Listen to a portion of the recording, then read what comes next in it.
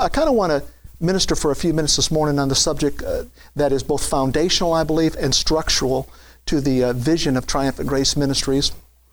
When this ministry was birthed a few months ago, I stood before the church and I conveyed the vision that the Lord had given me. And I know there'll be more that will come down the road. And everything at that time was kind of futuristic. It was just something that would happen as we went along. And we're beginning to see some of those things already happen. The vision encompassed many exciting and wonderful proclamations. But if you recall, I said there was going to be a major emphasis put in the children's ministry. When we birthed this ministry, there was a process. It's kind of like giving birth to a child. There's this process you go through. We had to file with the state for articles of incorporation to be able to secure the name. We had to file with the federal employer to get a federal employer identification number. We did that. We had to write the constitution and bylaws for the church. We did that. We had to write the corporate policies. We did that. We selected a board for the church, a 7-member board. That was pretty hard to do because there wasn't many people here, but God was faithful and allowed us to do that. We had our first board meeting.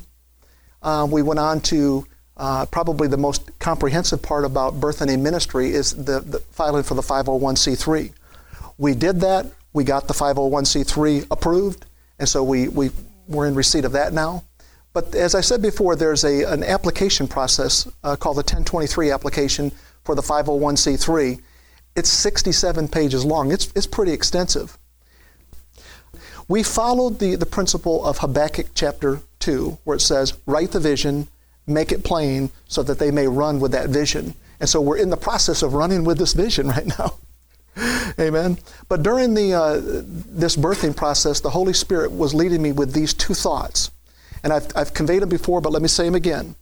Change the children, change the culture, change the message, change the man. And when I say about change the message, I'm not talking about change the message that we are preaching, because we're preaching, I believe, the message that Jesus wants us to preach, the message of love and grace. In my vocation, in terms of what I do for a living, I spend a lot of time on the phone. In fact, all my time is spent on the phone. I sell a product that the company I work for builds, and I'm on the phone nationwide. I make between 40 and 100 phone calls a day. Some conversations are very lengthy, some not so lengthy, but a lot of time on the phone. Most of you probably wouldn't want my job. The job comes with a lot of coarse language. You have to hear a lot of stuff. Just by nature of who our customer is, they're kind of the rough, tough guys, and boy, it's just rough sometimes. But I have to keep reminding myself, I'm not there to iron out your wrinkles. I'm there to sell you this product. And that's just a hard thing for me, because the pastor in me wants to go, brother, man, what's going on that you got to talk like that? I have to listen to the Lord's name taken in vain many times, sometimes throughout the day. And that's a hard one for me to hear. One of the things that troubles me about the nation, and I'm the kind of guy who I pay attention to things, as I go. I'm a guy that engages people. I don't care where I'm at, I always engage. Listen, it's a gift. It's definitely a gift to try to get people to talk. I want to tell them about Jesus, so you got to get into that conversation first. So I try to engage people everywhere I go, and I have had some of the most amazing conversations about Jesus. In airports, like I said before, in bathrooms, everywhere you could think of. I'm engaged people, but at the same time, I'm listening to what is the world saying. I'm listening. What is the heartbeat of this world? We've grown up in a society that people just don't keep their word. That just bugs me. I know we can forget things, and I always tell my colleagues, listen, guys, the shortest pencil is better than the longest memory. You need to bring this because you're going to forget stuff. You got to write it down. So I understand I give grace for forgetting, because I forget things sometimes too.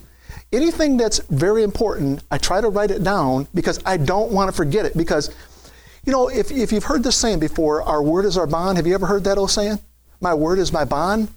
There was a time in this country that a handshake was more binding than a written contract is today.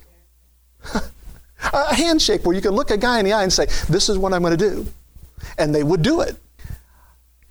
About 90%, I don't have any documentation, but I know I'm very close with this number. Probably well over 90% of the time when someone says they're going to do something, the people that I'm talking to over the phone do not do it.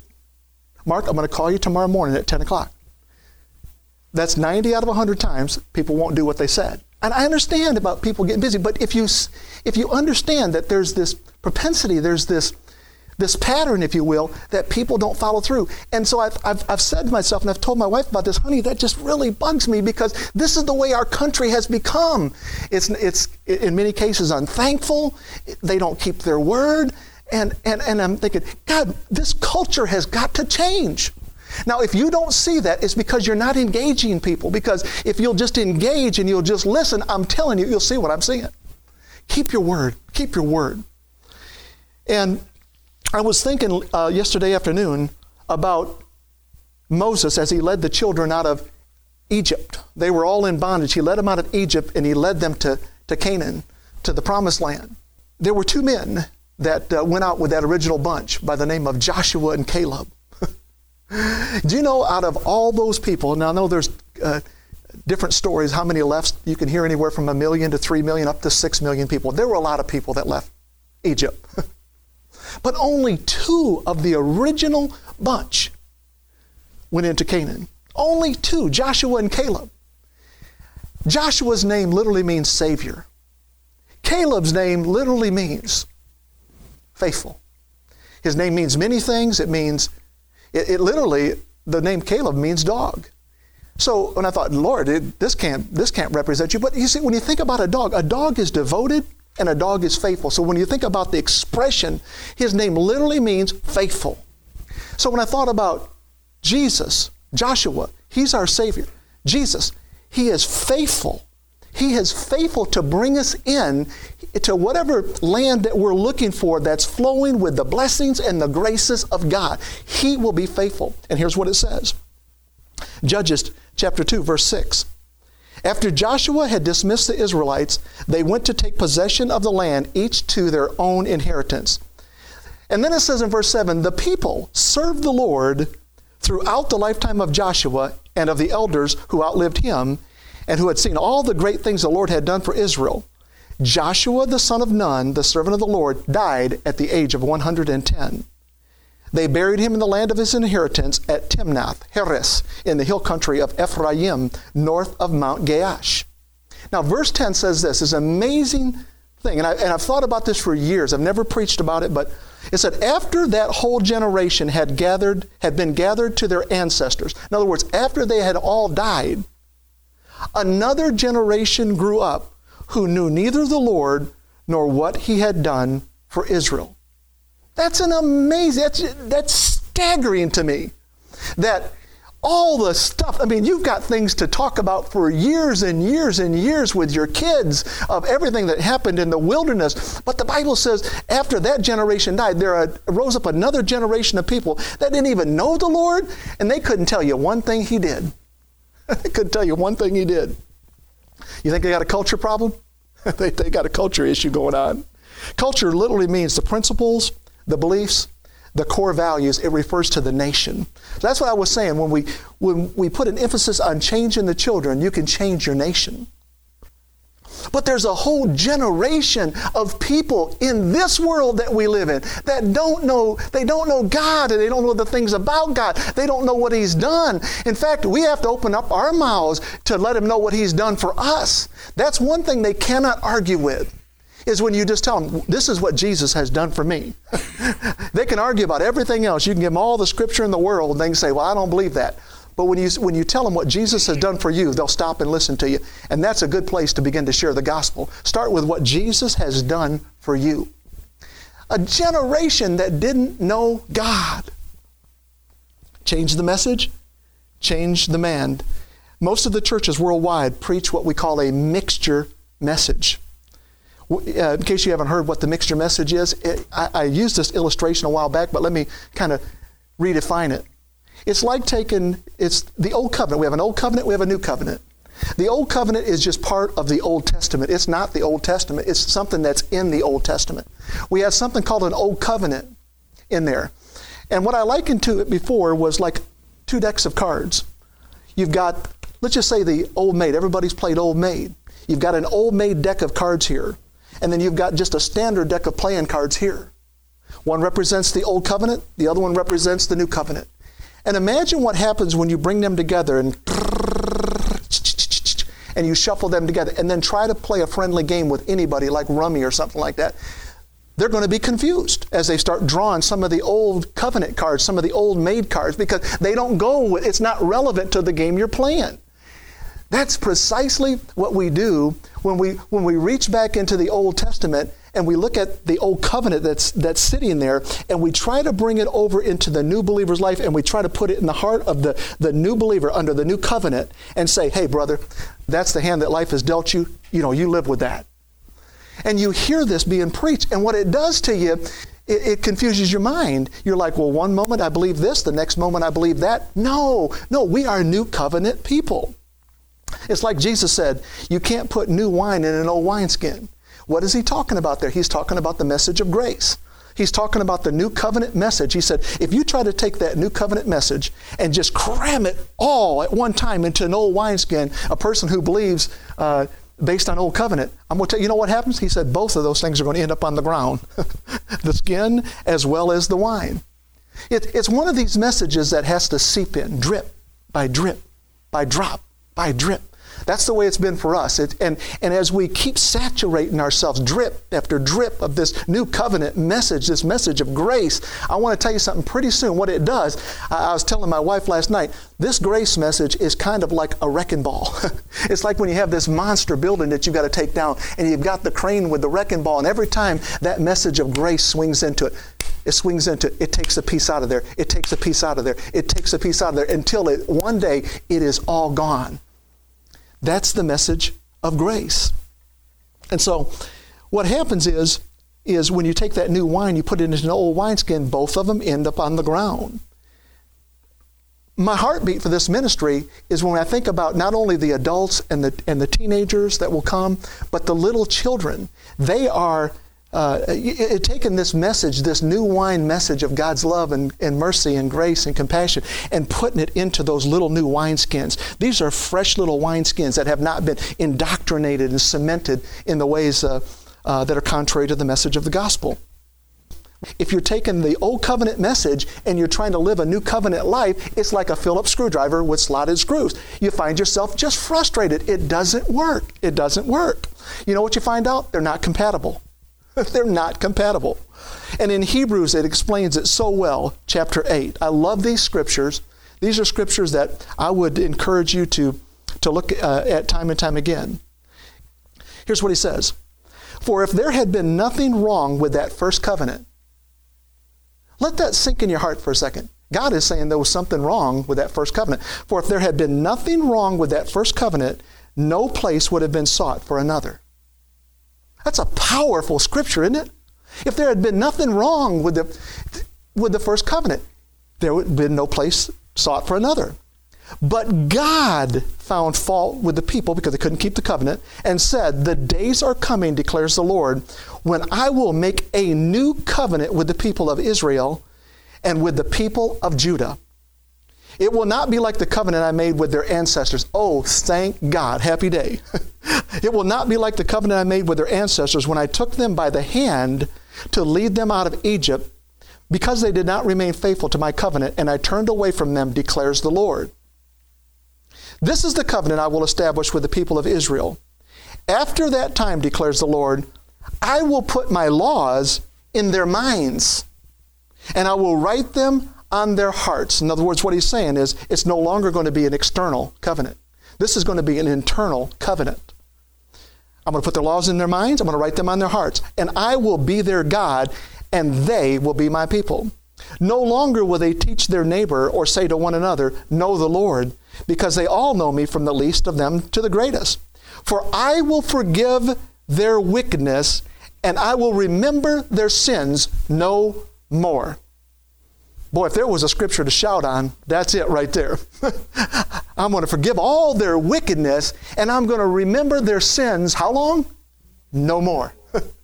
No more. My sins are remembered no more. Even when I try to bring him up, he doesn't understand. It's like I'm speaking a foreign language. He's like, what are you talking about? I remember your sins no more. Isn't that good news? So the next time, and it doesn't take very long when you hear a message like this, you say, I got it. But it doesn't take long, we start walking through this world for the enemy to try to tell us God remembers our sin. You just say, you take him back to these scriptures in Hebrews chapter 8, and you say, wait a minute. God said, he will remember my sins no more. You know what? Why he's not going to remember your sins anymore? Because of grace, a more excellent way. I love that. By calling this covenant new, he has made the first one obsolete. Wow. You know, for years and years and years, I don't know how, I've read this scripture. I don't know how my eyes glazed over, and I just didn't see that with the preciousness of it. He made the first covenant obsolete. Obsolete means it's not worth anything. It's no longer in effect. It's no longer binding. It's obsolete. He made the first one obsolete. And what is obsolete and outdated will soon disappear. In Exodus chapter 19, verses 1 through 8, on the first day of the third month after the Israelites left Egypt, on that very day they came to the desert in Sinai. After they had set out from Rephidim, they entered the desert of Sinai, and Israel camped there in the desert in front of the mountain. Then Moses went up the mountain of God, and the Lord called him from the mountain and said, "This is what you are to say to the descendants of Jacob, and what you are to tell the people of Israel. You yourselves have seen what I did to Egypt, and how I carried you on eagle's wings." God carried them on eagle's wings? I mean, it's an expression. They didn't literally all leave on the wings of eagles, but God says, listen, I carried you out of there by my precious Spirit. I mean, that's a picture of the Spirit. I carried you on eagle's wings and brought you to myself. Who did it? I did it. I did it. Carried you and brought you to myself. Now, if you obey me fully and keep my covenant under the old covenant, it was our responsibility to keep the covenant. The covenant was between God and man. The covenant we're in now, the new covenant, is not between God and men. The covenant is between God and Jesus, and we happen to be a part of Jesus, so we get to come right along. And Jesus is a covenant keeper. He's a covenant keeper. This is what you're to say to the descendants of Jacob. I've carried you out on eagle's wings and brought you to myself. Now, if you obey me fully and keep my covenant, then out of all nations you will be my treasured possession. Oh, I love that word. Although the whole earth is mine, you will be for me a kingdom of priests and a holy nation. These are the words you are to speak to the Israelites. So Moses went back and summoned the elders of the people and set before them all the words the Lord had commanded him to speak. Here's the people's response. And they said, listen, we will do this thing, everything the Lord has said. So Moses brought the answer back to the Lord. The mentality of do more is systemic in the body of Christ. Our identity is found so much in what we do and not in our who. If you're attempting to establish yourself, your identity in your performance, I have a word for you this morning. It's Old Covenant. It's Old Covenant. Your identity is not wrapped up in servanthood. I'm going to tell you what your identity is wrapped up in. Your identity is wrapped up in swaddling clothes, laying in a manger. That's where your identity came from. Your identity is in Jesus Christ alone. That's where your identity comes from. Most of us have grown up with the mixture message, and here's what the mixture message says. Try harder. How many of you have heard that one? How many of you heard the enemy say that? Just try harder. No. Jesus said in Matthew chapter 11, verse 30, he said, rest. He said, come unto me, all ye that labor and are heavy laden, and I will give you rest. It's not try harder. How about pray more earnestly? Is that in the Bible? Yes, that's in the Bible. Pray more earnestly, pray fervently, the Bible says. But the Bible's talking about from a posture of rest. It's not talking from a posture of trying to please God. It's talking about from a position of rest. How about this one? Repent more frequently. Repent more frequently. You know, with this word repent, it's a $1 million word that's so misunderstood. It literally means, it comes from two Greek words, metanoia. Metanoia. Meta means to change. Noia means the mind. We think repent means to be sorry and to sob before the Lord and say, God, I'm so sorry. You know what? Listen, when we realize that we're kind of missing the mark, all we do is just change our mind. That's all. You know, I heard this several times. I don't remember which astronaut it was, but he said when they shoot for the moon, when they're heading to the moon, every 15 minutes they have to make a course correction. Every 15 minutes. He said, if we don't, even though we're off just by a little bit, he said, by the time we reach the moon, we'll be thousands of miles away. We have to make course corrections, and that's all what repent means. It just means to make a course correction. It doesn't have to be with tears. It doesn't have to be with sorrowness. It can come that way, but you know what? Repent just means to change our mind. That's all it means. Now, you know, I've got a little bit of Pentecostal in me, right? It probably comes out once in a while. I'm trying to tame it down a little bit today. But I grew up in a Pentecostal church, and sometimes I get excited, and sometimes I start spinning all over the place. This is the one I used to hear preaching. It used to be the one that would convict me years and years ago. You know, it almost really, not even convict, it'd bring this condemnation upon me. Well, the Bible says, without holiness no man shall see the Lord. And I would think, good night. How holy do you have to be? Am I going to miss seeing him because what if I just did something that was kind of less than holy just before he came back? Without holiness, the Bible says, no man, and I know the implication that they were trying to preach it in was just that. You better live straight and narrow because you never know the day nor the hour. How many times you heard that one preached? The day nor the hour that Jesus might return. And when he comes back, he's looking for a church without spot and without wrinkle. Listen, I don't have any spots. I mean, I might have some age spots, but I don't have any spots and wrinkles like the Bible talks about because Jesus has already ironed out my wrinkles. He's taken them. He's removed them as far as the east is from the west. I don't have any spots and wrinkles, and neither do you. That's good news, isn't it? Without holiness, no man shall see the Lord. Let me tell you what that scripture means. You want to know what that scripture means? Holiness is an expression. Holiness is love with grace and mercy and compassion. All these expressions coming out of you, that looks like holiness to me. And the Bible, when it says without that holiness, without those expressions flowing out of you, it says no man shall see the Lord. Literally what it's saying is nobody that meets you will see the Lord in you.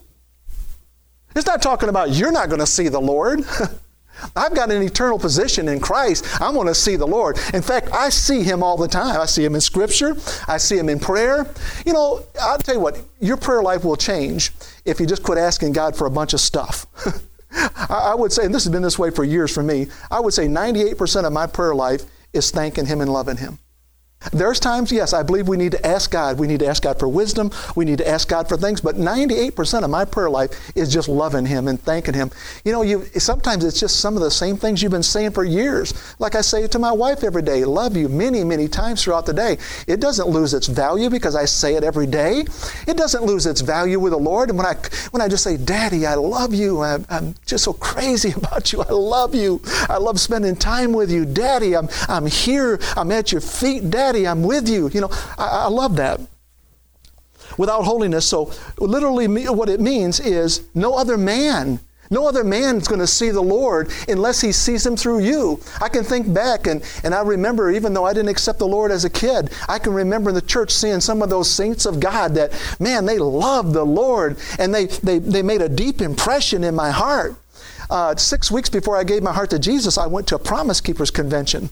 60,000 men at the Superdome up in Minneapolis, Minnesota. Oh, what a time that was. All men, no women were there. It was all guys. Just the way they structured those things. Promise Keepers. Then they had the Promise Reapers for the ladies later on. But it was an awesome time, and I saw the Spirit of God in man after man after man. And it was at that Promise Keepers convention that I felt the Lord calling me to come to him and be saved. And even though I put it off like a crazy man, it was 6 weeks later that the Savior was faithful to call me again. And I gave my heart to Jesus. What it caused me to do, I think, when I was with that group of guys, there was 9 of us that rode up in the van. It caused me to covet what they had. I desired what they had because I knew my life was empty. I desired what they had, and I knew it was Jesus. But I didn't, I just couldn't sense his goodness because I didn't have him in my heart at the time. As I was thinking about that, I thought, Lord, is it okay to covet? and yesterday I looked in the Bible, and there's a place in the Bible that God actually tells us to covet. And it's not under the old covenant in Exodus chapter 20 where the 10 commandments are written. That's the 10th commandment, thou shalt not covet. It's not there.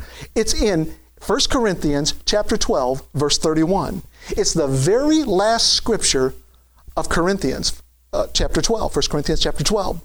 Here's what it says. But covet earnestly the best gifts. The best gifts. And yet show I unto you a more excellent way. And when I saw that yesterday, I thought, wow, Lord, that's where the message title came from. God had given me everything before that. I had no title to the message. And I'm thinking, that's it. It says, but covet earnestly the best gifts. This word gifts comes from the Greek word charisma. We say that, charisma. It's actually pronounced charisma. It literally means graces. And God is saying, covet earnestly the best graces. And he says, when you covet the best graces, when that is the message that you're looking, that you're feeding on and searching for and conveying with your lips, he says, then I will show you a more excellent way. And I felt the Holy Spirit say to me, Mark, son, see, when we birthed this church, we had preached many years before this. We had an arsenal of messages we could have came in and preached. They weren't grace messages, but they would still preach. They were faith messages and encouragement messages. We came in here and we said, we are not preaching those messages.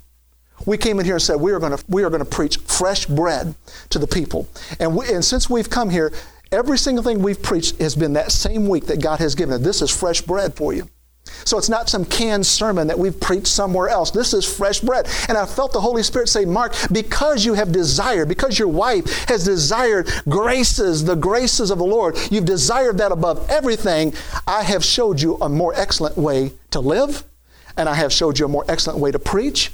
I've showed you a more excellent way to minister, and I've come by this morning to tell you, if you'll do the same thing, what He's done for us, He will do for you. Desire earnestly the graces, a more excellent way.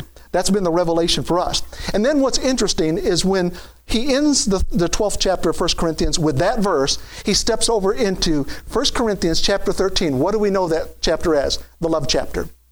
And he goes on to tell you, he says, hey, listen, though I speak with the tongues of men and angels, but have not love, he said, I'm only a resounding gong and a clanging cymbal. They are just annoying. He said, though I give my body to be burned, he said, it profiteth nothing. Though I do this and that, he said, it profits nothing. But he explains what love looks like. He says, love is patient. Love is kind. Love is not rude. Is not self-seeking. Love is not envious. Love keeps no records of wrong. I've preached on that recently. I love that one. Love keeps no record of wrongs. Love always delights in the truth. That's what he was getting at when he said, desire these graces. What are these graces? These graces are to love people wherever you go. I know it's hard to do. It's hard to love sometimes. But it says, without holiness, no man shall see the Lord. Without the expressions of God's holiness flowing out of you. And that's what grace does, is it changes what people see in you. My daddy died in 1994, the year before I got saved. My daddy died. He died in West Virginia. Most of his children, there were 6 of us that came. There were a few that couldn't make it. Came down to North Carolina. There was a woman that opened up her home for us to come and stay there. And we were there for a few days. Her name was Joni. We got through that. I came home. A year and a half later, in August of 1995, is when I gave my heart to Jesus. The following May, now it's been more than 2 years since we've been down there. The following May, the Holy Spirit one night said, call Joni. I'm like, wow, that's God. I called up Joni. She answered the phone. Is there any? She answered the phone. We made small talk for a little while, and then I said, Joni, and I began to allow the graces of God to flow out of me, the love, the compassion, the non-judgmental stuff. And for 2.5 hours, I talked to Joni about Jesus. She didn't make a decision that night. But a week later, I got a letter in the mail from Joni. And in that letter, she said, Mark, thank you for telling me about Jesus last week when you called me. She said, after we got off the phone, she said, I went and dug my Bible out of the attic. And here I will quote her what she said. She said, and now I'm walking with God. I read that letter and I said, where's my phone? I got to call Joni. I called up Joni. I said, Joni, did you give your heart to Jesus? She said, yes, Mark, I gave my heart to Jesus. Oh, I'm so happy. And she went on to tell me about it. I was just thrilled what Joni had did. Why did that happen? Because the graces, the more excellent way was flowing out of me. It was Jesus, of course, but he was flowing through me into Joni. 2 weeks later, I got another phone call from Joni. She was crying. One of my brothers and my sister-in-law and their little boy lived about 30 minutes from Joni. They were on their way to Joni's house when an 18-year-old boy who broke up with his girlfriend decided to get in their lane and hit him head on at 55 miles an hour. All of them were transported to the hospital, all of my family, my brother, his wife Chrissy, little bitty thing, all of 100 pounds, 21 years of age. She was med-flighted to the hospital. So Joni was telling me about this. I said, Joni, so we began to pray on the phone. I said, you keep me informed. The next morning, I received another phone call from Joni. She was absolutely weeping uncontrollably. She said, Mark, I just went in to see Chrissy. She's in bad shape. She said, Mark, for starters, her head looks like the size of a basketball. And here's what I said to her. This is 2 weeks after she gave her heart to Jesus. I said one word, and I said, Joni. And she said, I know, Mark, I got to get in there and tell her about Jesus, don't I? I thought, you've been saved for 2 weeks? You know, those new disciples make the best preachers, don't they? They've not been contaminated yet.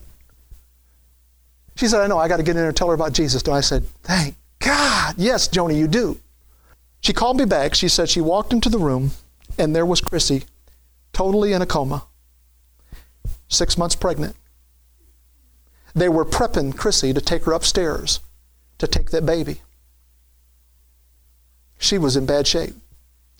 Joni said she walked over to Chrissy. I love this thing about Southern people. They don't ask you to do anything, they just tell you. She just walked over to Chrissy and she said, Chrissy, you need to accept Jesus in your heart right now. And she said that Chrissy began to move around on the bed, and all the sirens began to go off in the room. And she said a nurse, which was on the other side of the room, walked over to her and said, I don't know what you said to this young girl, but whatever you just said to her, she totally understood what you said. A tear rolled out of Chrissy's eye, one eye, and down her face, and she died shortly after that. Friends, I want to tell you something today. It's the graces. It's the more excellent way. It's when you... See, I had no idea that night when the Holy Spirit was prompting me to call Joni. I had no idea she would get saved. I had no idea that ultimately my sister-in-law would enter eternity. It could have went the other direction. You got to listen to God. He's the grace man. He will send you into places, desert places with a grace message.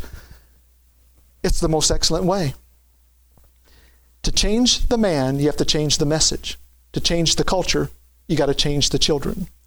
This church must establish the believer's heart, is what I'm saying, and in the children's heart, in the unambiguous message of grace, in the unambiguous message of justification and righteousness.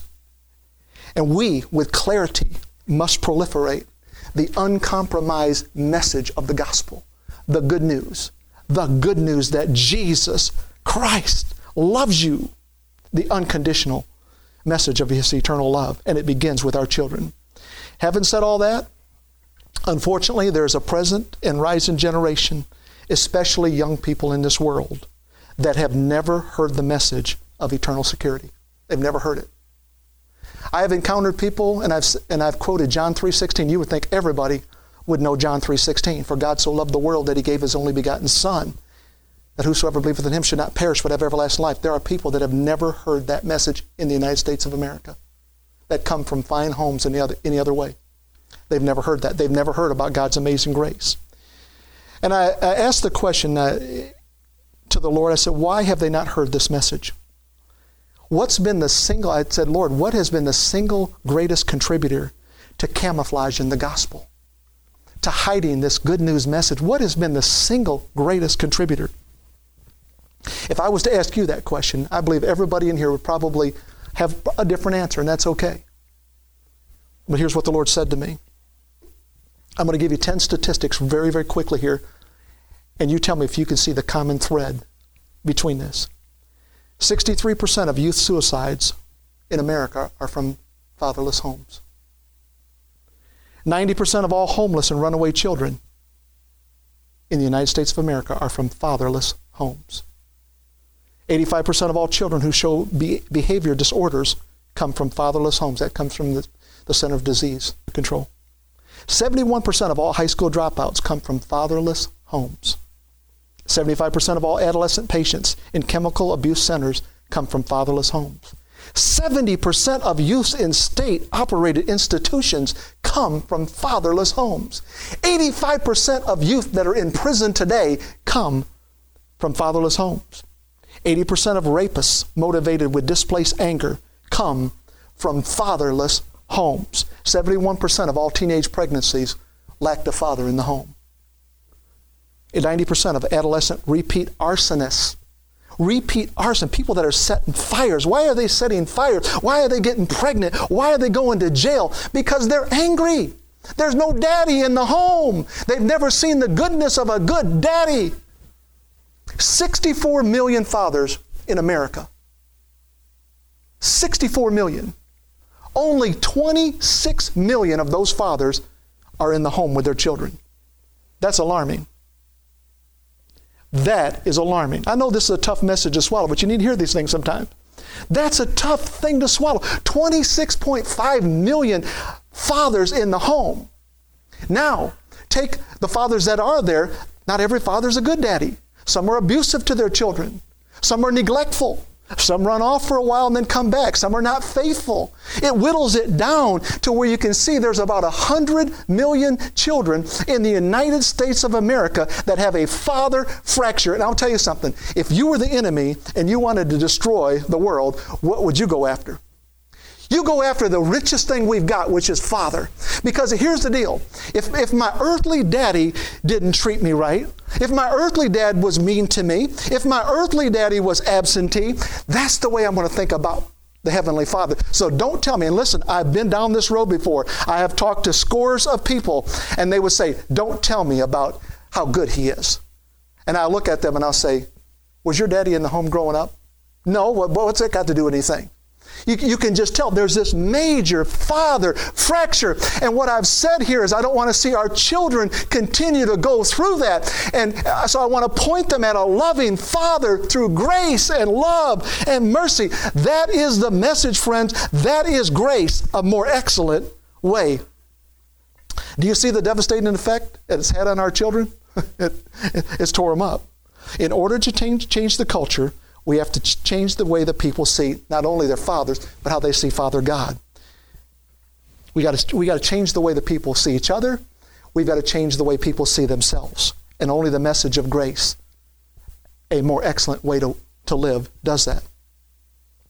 We've got to teach our children and our people through the lenses of grace.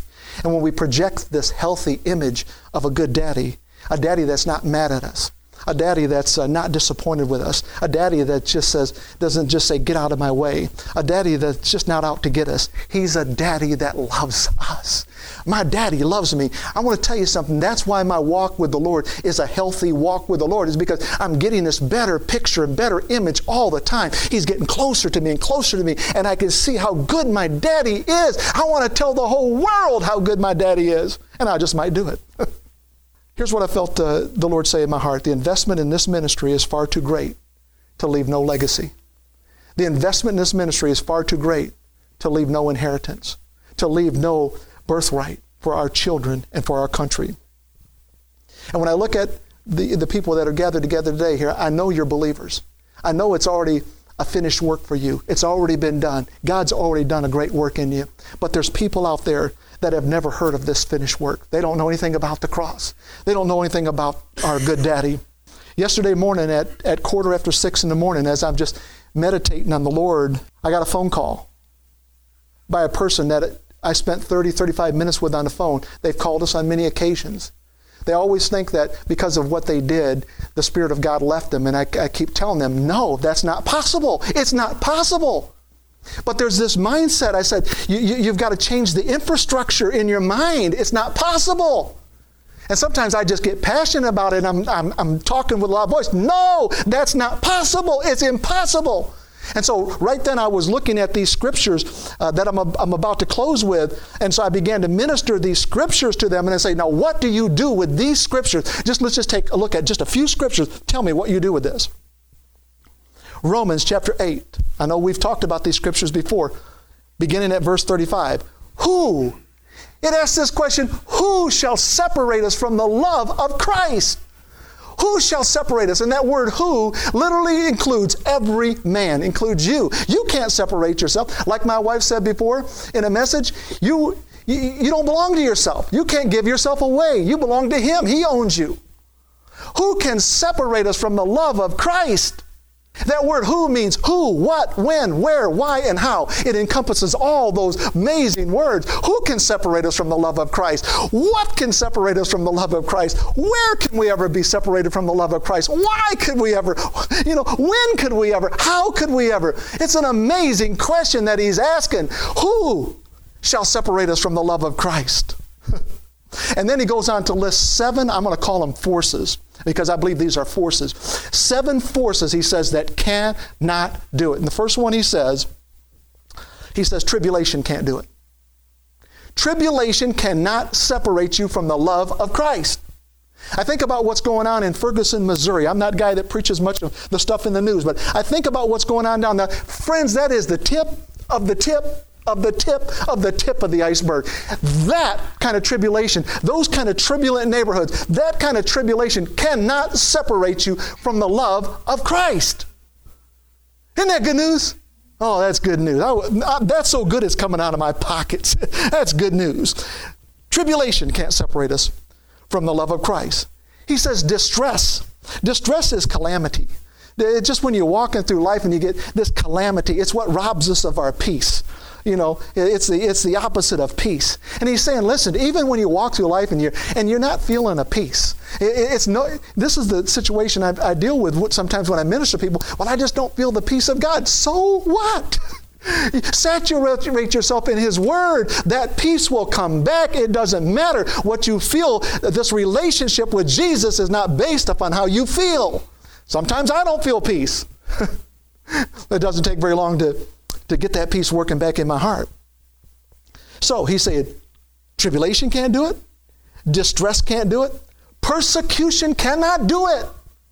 We see this crazy bunch of people called ISIS running like crazy folks, wanting to kill everything that doesn't look like, sound like, breathe like, smell like them. You know what? Listen, just pray for those people that the message of grace would show up and the message of God's goodness would be preached. It's the only hope they've got. It's the only hope we've got. But I'm going to tell you something. That cannot separate us from the love of Christ. He said it can't do it. He says famine can't do it. Friends, I'm going to tell you something. This is a crazy thought that popped in my head. We probably have more French fries underneath our seat in our car than most people have to eat in this world, in third world countries. They wish they had the scraps laying underneath the seat of our car. But when I thought about this with a famine, there are people that have a refrigerator and a pantry full of food, but they've got a famine on the inside. They're hungry. They're hungry for this message of God's love and His mercy and His grace. And there's this famine, there's this emptiness that keeps gnawing away on the inside of them. And he says, listen, even if you're a believer and you feel like there's a famine on the inside, you're hungry, he said, even when you feel like that, you are still not separated from the love of Christ. Anybody ever felt empty? I'm not just talking about hunger. You ever felt empty in life? Yes. You felt empty. You felt dry. You felt like you needed a good long drink of cold water in the spirit realm I'm talking about. You felt like you just needed something to sink your teeth in to fill you up. I'm telling you, when you feel that way, it is not an evidence that you are separated from the love of Christ. He said, because famine cannot do it. Oh, that's good news. Famine can't do it. Then he says, nakedness can't do it. When you feel unprotected, and that's what nakedness is, when you feel unprotected and you feel ashamed, he said, listen, even when you feel unprotected, it can't do it. So many people blame God when things happen. They blame God. Listen, I don't beat people up for blaming God. My brother Tim, who is 1 year younger than me, if you've seen me, you've seen Tim. He's just a much bigger version of me. Big guy. We look a lot alike. My brother Tim has not let God off the hook since his 21-year-old wife was killed and his baby.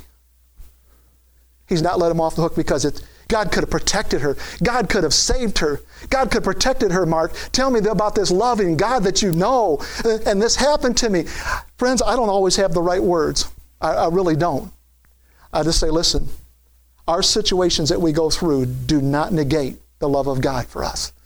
But he's saying here, nakedness can't do it. Peril can't do it. Just dangerous situations. And he says a sword can't do it. Now I want to say something about the sword. The sword is not meant for show and tell. It's not meant for a piece just to hang above your mantle. A sword is meant for cutting. It's meant for dismembering. It's meant for taking lives. That's what a sword was designed for. And he said a sword can't do it. And there's so many people that have been cut deep in their heart. Sometimes it happened when they were a little child or when they were growing up. They were cut deep in their heart. They were sliced, they were wounded. And God says, even when you're walking through all that woundedness and all that hurt and all that pain and all that cut, you're still not separated from the love of Christ. That's 7 amazing forces. And then the Apostle Paul takes a break. He takes a little breather. In verse 37, he kind of looks like he's going a different direction, but he says, wait a minute. In verse 38, he says, 7, that just wasn't enough. Let me give you 10 more. And then he starts off that 38th verse. For I am persuaded. I am persuaded. It literally means I am convinced. He said, I've established this thought, this belief system. He says, listen, I am assured, I am convinced, I'm trusting in this word that I got from the Holy Spirit. And it literally means I have yielded. Or the expression of it literally says, I have made friends with this truth. Here's the truth he said I've made friends with. He says, I am persuaded that neither death, nor life, nor angels, nor principalities, nor powers, nor things present, nor things to come, nor height, nor depth, nor any other creature shall be able to separate us from the love of God. That's a lot of forces, isn't it? First one he deals with is death, because that is one of the human being's greatest fears, is death. And he says, listen, doesn't matter if you die, you cannot be separated from me. He said, it doesn't matter if you live. You can go out and you can live like a crazy man if you want to. I don't choose to want to do that. If I want to go live like a crazy man, I can do it. Life can't do it. I can go be the life of a party somewhere. Listen, he's saying life, no matter what, anything in life, it cannot separate you from my love. And then he says angels can't do it. And principalities and powers can't do it. What he's saying is the forces of light can't do it. The forces of darkness can't do it. There's no force on earth that can separate you from my love. And then he says, hey, things present can't do it. Just look around. Do you see everything? Everything's present, right? He said, nothing you see can separate you from my love. He says, you know what? Just in case your mind is running ahead and you think, well, there might be something in the future. No, he says things present can't do it and things to come can't do it either. So I'm going to cover all the bases. So you don't think some new thing came along that they didn't cover. Nothing can separate you from my love. And then he goes on to say, height can't do it and depth can't do it. And I love what David said. David said, if I ascend to the heavens, he said, you're with me. You are there. He said, but if I make my bed in hell, he said, guess what? I find you're still with me. A lot of people make their bed in hell, but you know what? God said, I'm still with you because nothing can separate me or you from each other. I'm persuaded, he says that. And by the way, I don't know what these creatures are. I'm not sure what the creatures are. They probably look like those little mucus men on the commercial. I don't know what they are exactly. But he says, listen, no creature. I don't care what it looks like, how ugly. Creatures are usually ugly things, That's why they call them creatures. They're just ugly, scary things. He said, listen, all the ugly, scary things of life, like your past, cannot separate you from my love. Nothing can separate you from my love. The message of grace builds a new infrastructure in our hearts. That's what grace does. Grace is a more excellent way. Amen? Amen. Father, we just thank you for this wonderful message of grace. Nothing can separate us from the love of Christ. You made it so plain in your word. Father, I'm asking you to cause the people of this world that have not seen this message of your love, the beauty of your grace, I'm asking you to remove the scales off of their eyes and off of their ears, unstop their ears so that they might be able to hear this message of your goodness. Because it's that message. It's that message of grace. And I just declare with boldness, Lord Jesus, they will stand and declare, grace is a more excellent way. In Jesus' name, amen.